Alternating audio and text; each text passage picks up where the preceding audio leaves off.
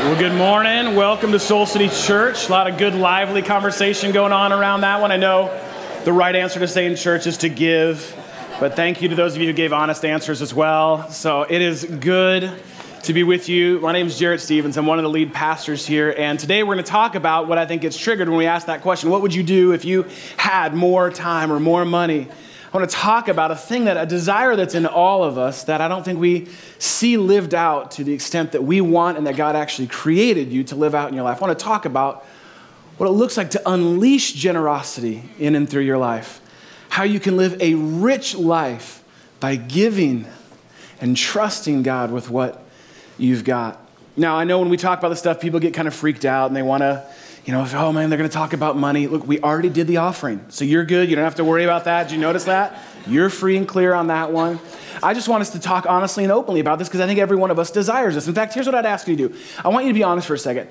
How many of you at some level would consider yourself a mildly generous person, okay? Like you give when you can, what you can. Just raise your hand real quick and it's not bragging right now. It's not a humble brag. Okay, so here's the deal. If you didn't raise your hand if you're stingy.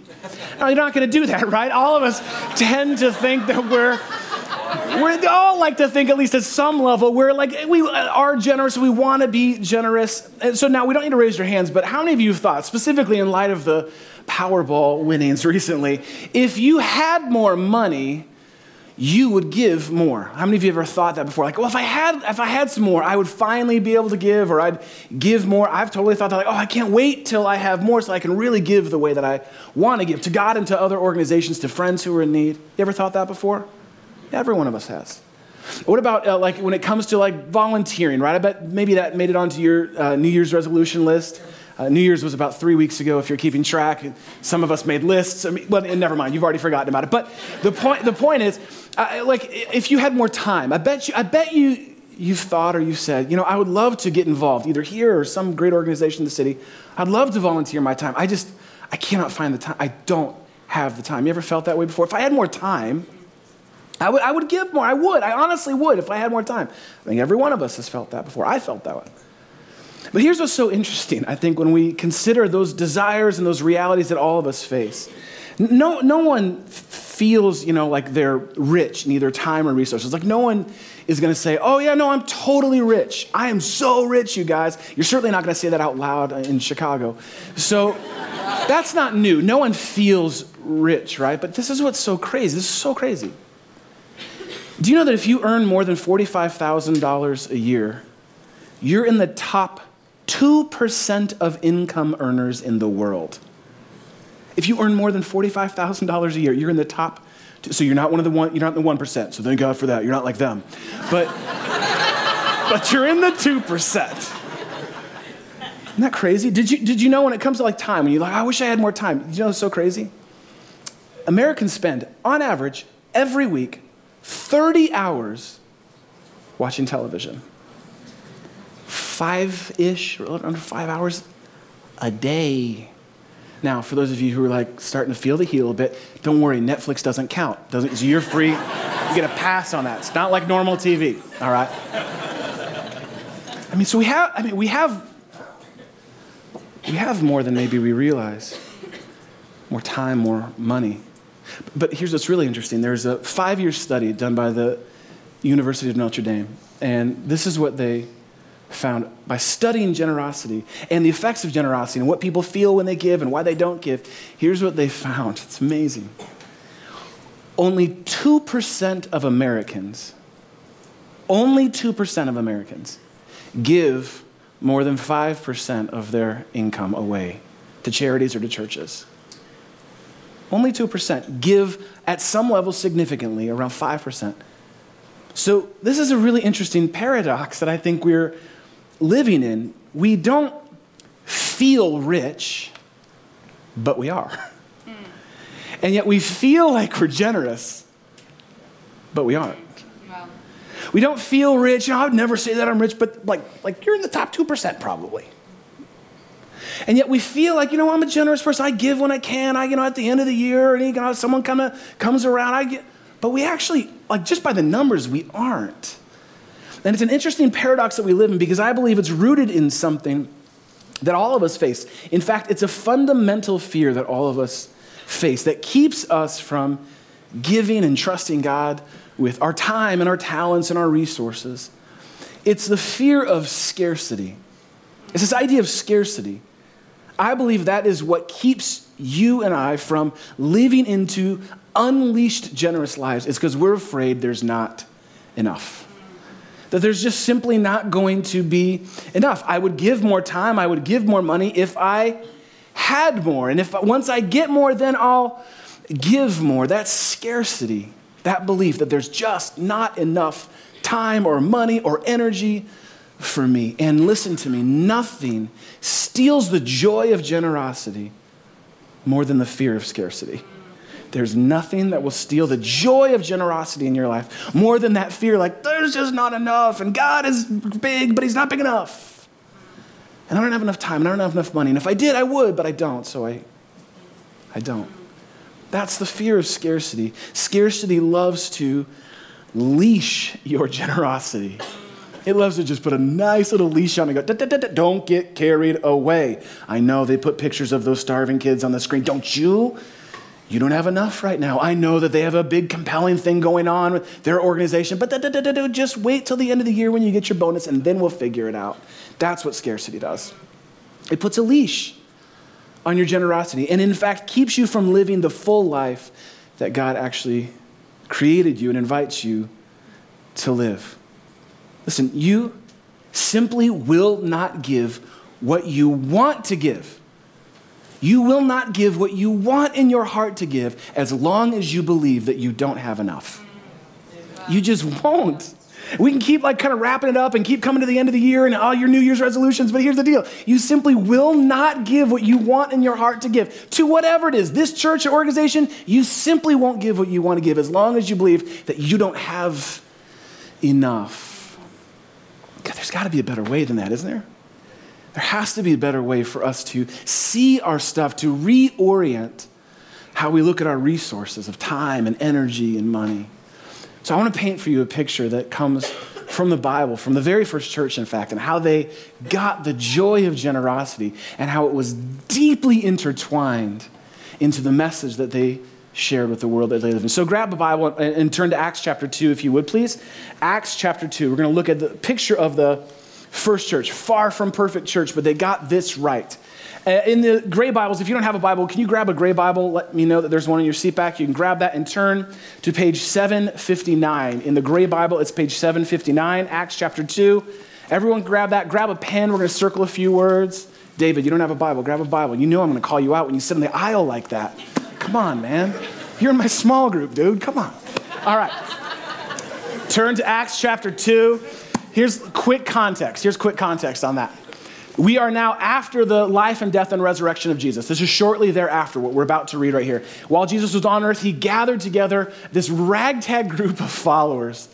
He was just drawn to, and the people that were drawn to him were not the folks that you would build a sustaining organization on.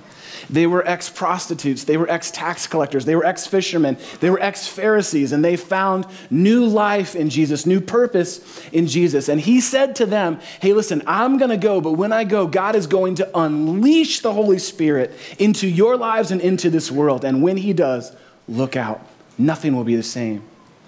And in fact, we are here today because of what God did and what we're about to read.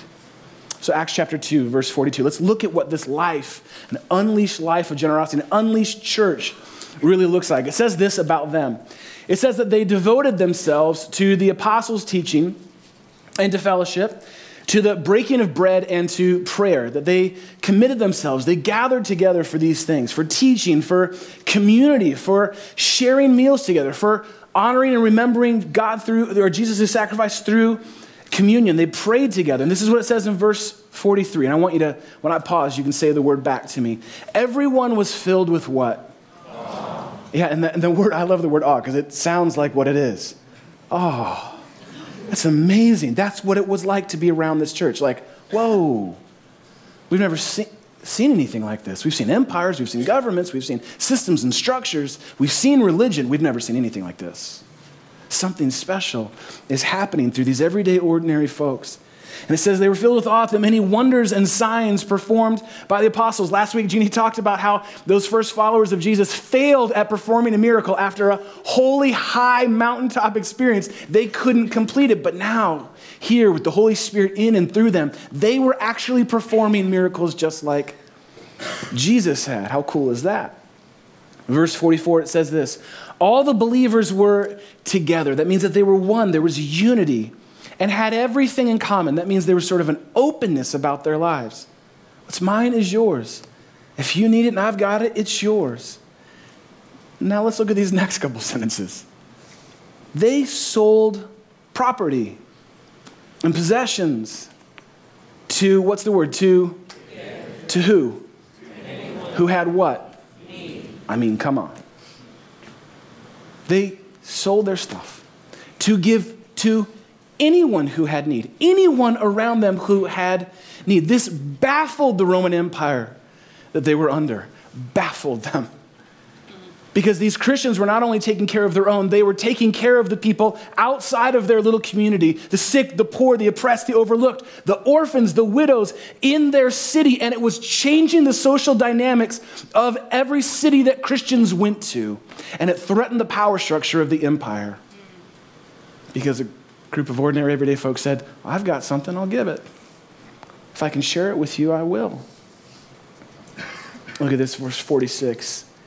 Every day they continued to meet together. Now I just want to pause here real quick on the everyday part. Every day. Y'all, it takes an act of Congress sometimes to get you here to church on time. I get it. We've got kids. I get it. Doesn't it feel that way sometimes? Like, you have no idea. It took me 20 minutes to get here. And then parking, that took another 20 minutes. Every day they gathered together. Every day.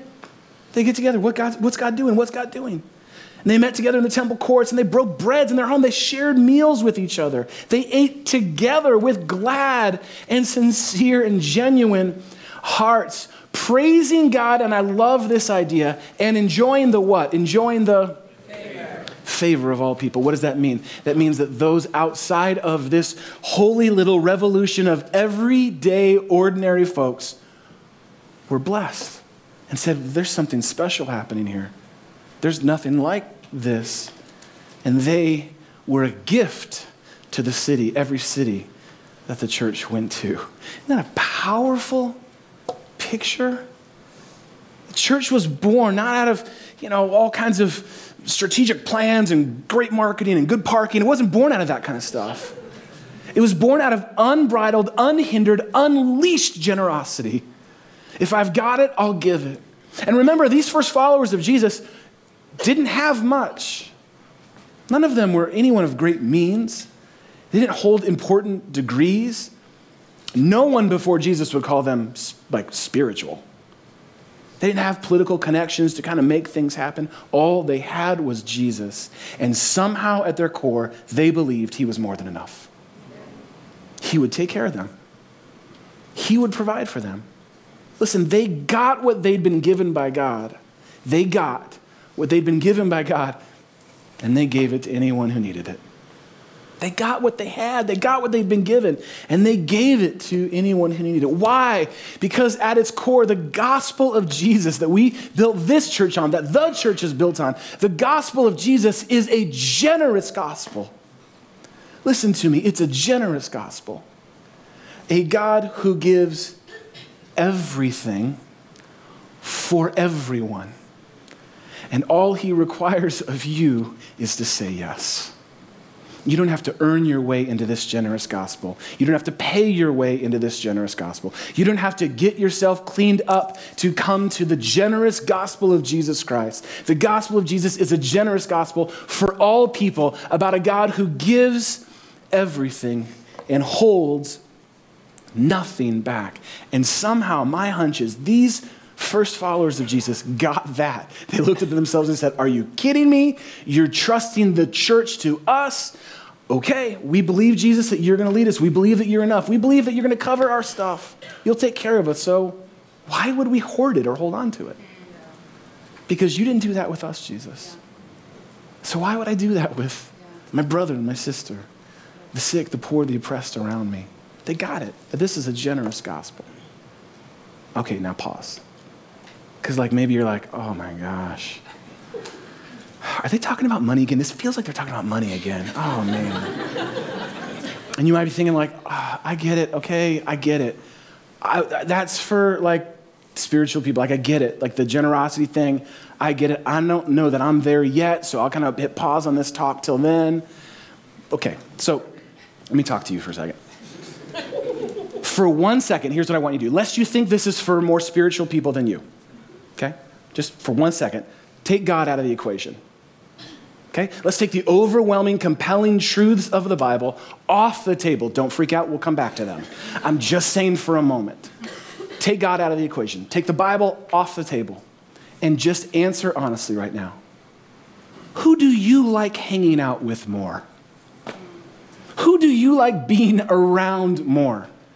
Stingy, greedy, self-centered, fear-driven, scarcity-ridden people, or generous people?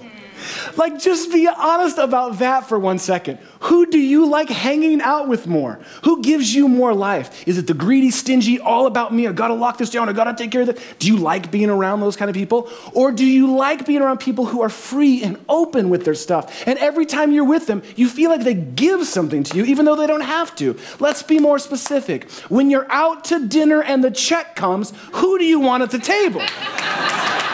Let's be honest. Do you want the guys there's 6 of us, let's divide this up?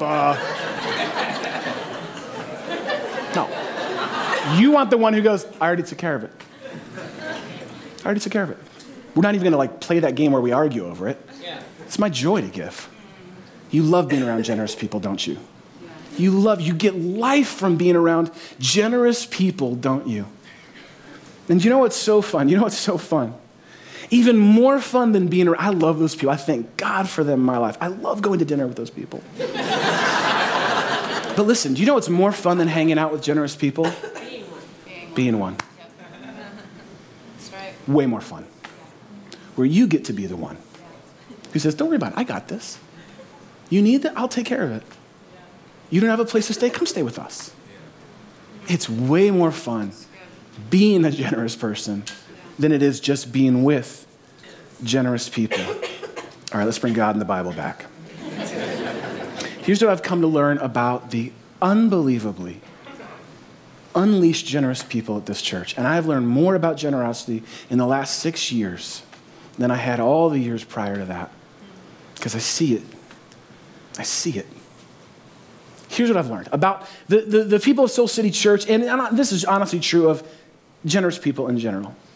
Generous people don't wait until they have more to give more. Fundamental truth. Generous people don't wait until they have more. Remember going back to that, if I won the lottery, heck yeah, I'd totally give. They don't wait till they have more to give more. They just simply don't. They don't. Generous people look at what they have now and go, God, what might you want to do with it? How can I share this with others? See, this is another way that scarcity tries to deceive you and keep you from fully living into the full life that God has actually for you. Generous people don't wait till they have more to give more. Listen, this first followers that we talked about, they didn't wait till they were more financially secure to give. It says from day one, this is what they did. They didn't wait till they kind of had time clear up in their schedule, I really want to help the poor and the needy, but I am packed. So they didn't wait. They didn't wait till their year-end bonus came in or till it all kind of added up. They looked at what they had and said, God, what do you want to do? What do you want to do with me? What do you want to do through this stuff? Because I believe it comes from you. You're a generous God. This is a generous gospel, and I want to participate in that. So they looked at those around them. They said, well, you're hungry? You can have my lunch. Share my lunch with me. Oh, you don't have anywhere to stay? Oh, come stay in our house. Oh, you're lonely? You're sad? You need someone to talk to? I'll make the time for you. So that's how a movement of generosity, unleashed generosity works. It's when everyday, ordinary people like you and me say, I'm not going to wait till I have more to give more. They didn't wait to be generous. So now let's get to that part. Are you? Are you waiting to be generous? I know you want to be. We all want to be. I want to be more generous. What are you waiting for actually? If you want to be, what are you waiting for? Like till you have more money? Okay. Till you have enough time? Till you have enough energy? How will you know when you have enough? How will you know when it's like, I've yet to meet someone who goes, "Whew, got all the money I needed. Now let's have some fun. Where's that list I made?" Like that. I've never met anyone like that because it's never enough. If you're waiting till you have enough, you're going to keep on waiting for a long time. Maybe you need to look at your stuff outside of the lens of, I don't have enough. You may not think you have enough, but that is not how God sees it. He's like on some new math. Totally different economy than ours. God does not look at your stuff the way that you do. He simply doesn't. In fact, what God does again and again and again throughout the Bible is and again throughout my life, maybe yours, he has this way of making big things out of small offerings. Big things, like like fish and loaves. You ever heard that story? Big thing, small lunch.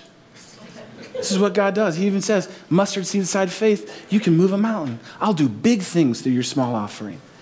And this is how God has hardwired generosity into our life with him and into the life of the church, because generosity is unlike any other investment you can make in this world. There's no other investment like it.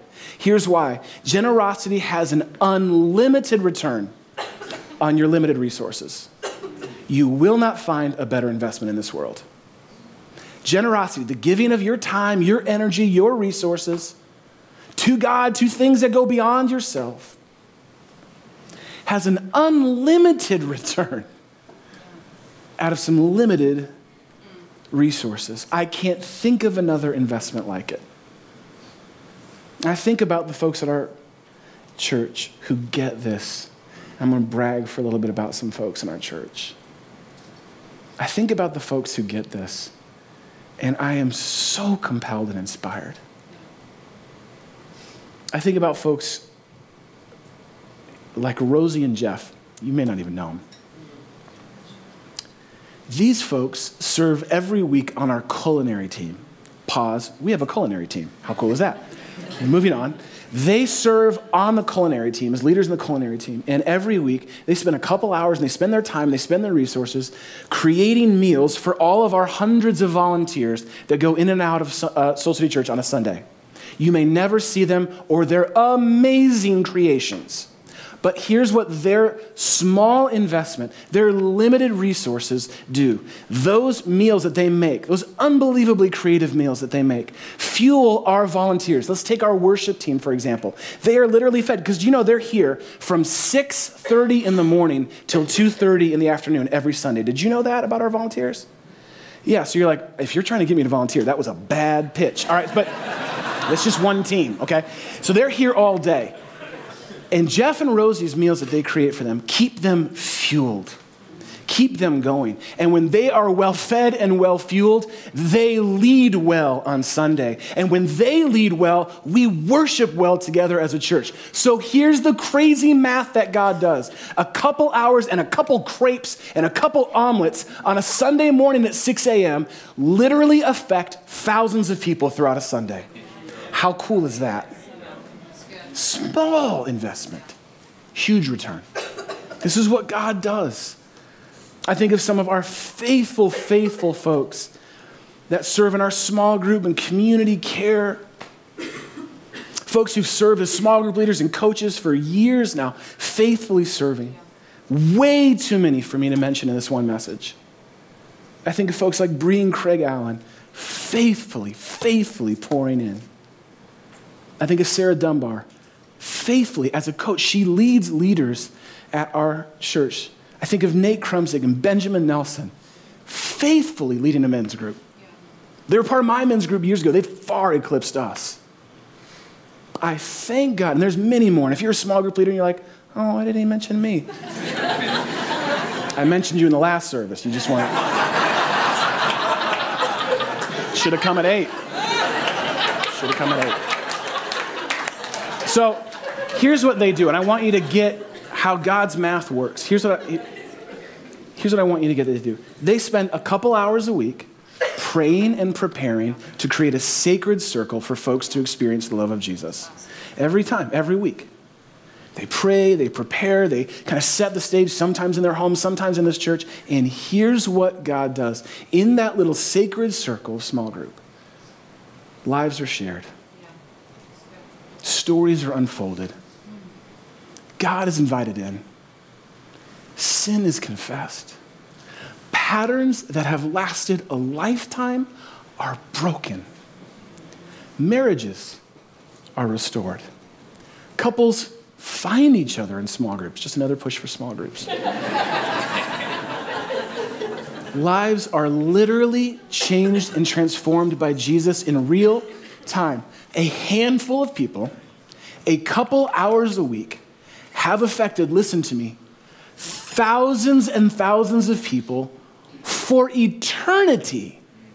And they were faithful to give a little investment of a little time to say, well, I can help, I can lead, I can give of my time. I think of what happened here Friday night at Eden as about over 450 women, I don't know where they all fit, don't tell the fire department, but they were all here worshiping God and living into the fullness of who they are, and they heard the story that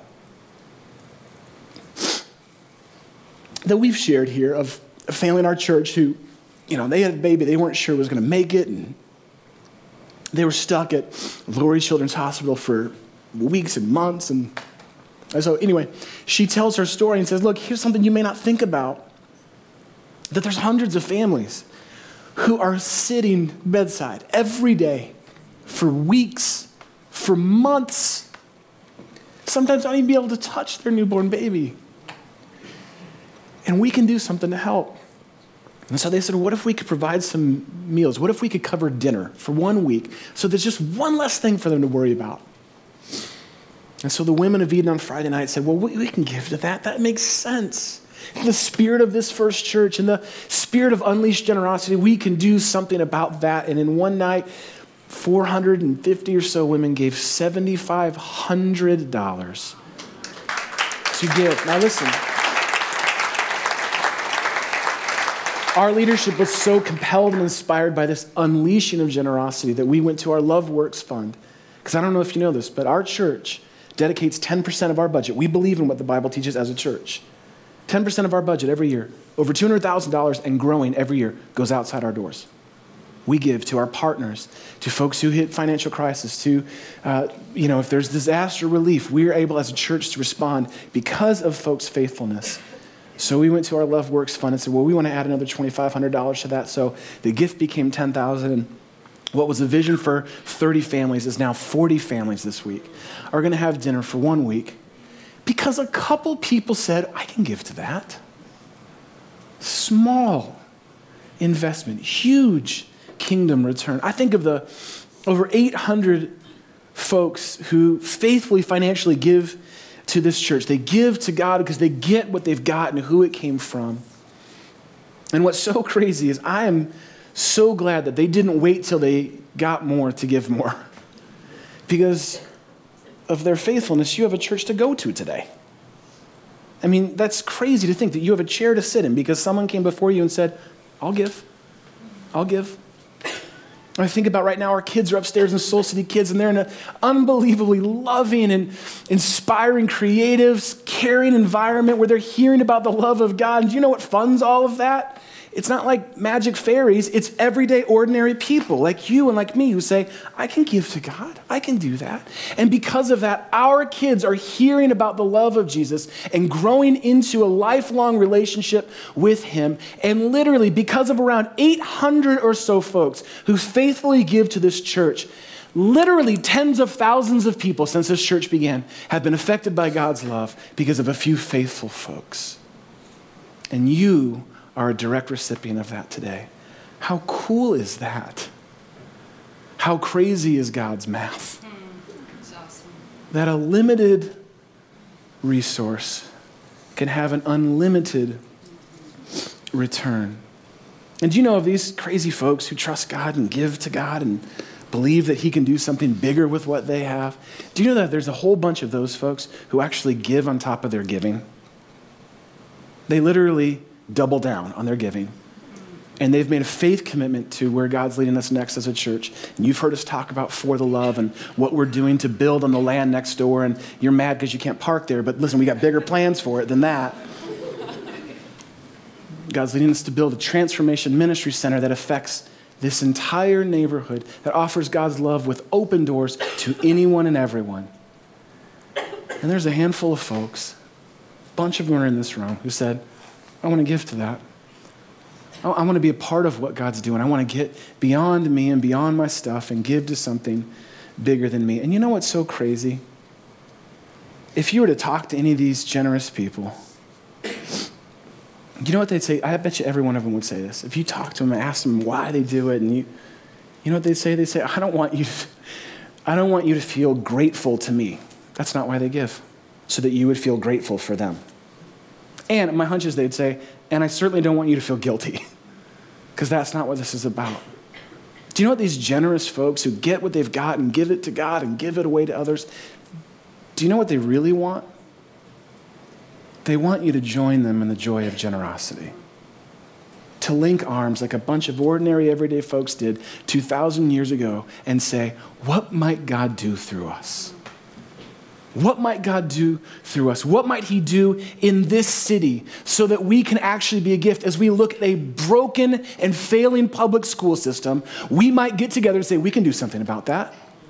As we look at the poor around us, the homeless literally that we walk by every day, to stop and say, wait a second, we can do something about this. And when we consider the unbelievable violence that is plaguing our city, we say, wait, no, stop. We can create a safe space. We're the church. Not only we can, we must.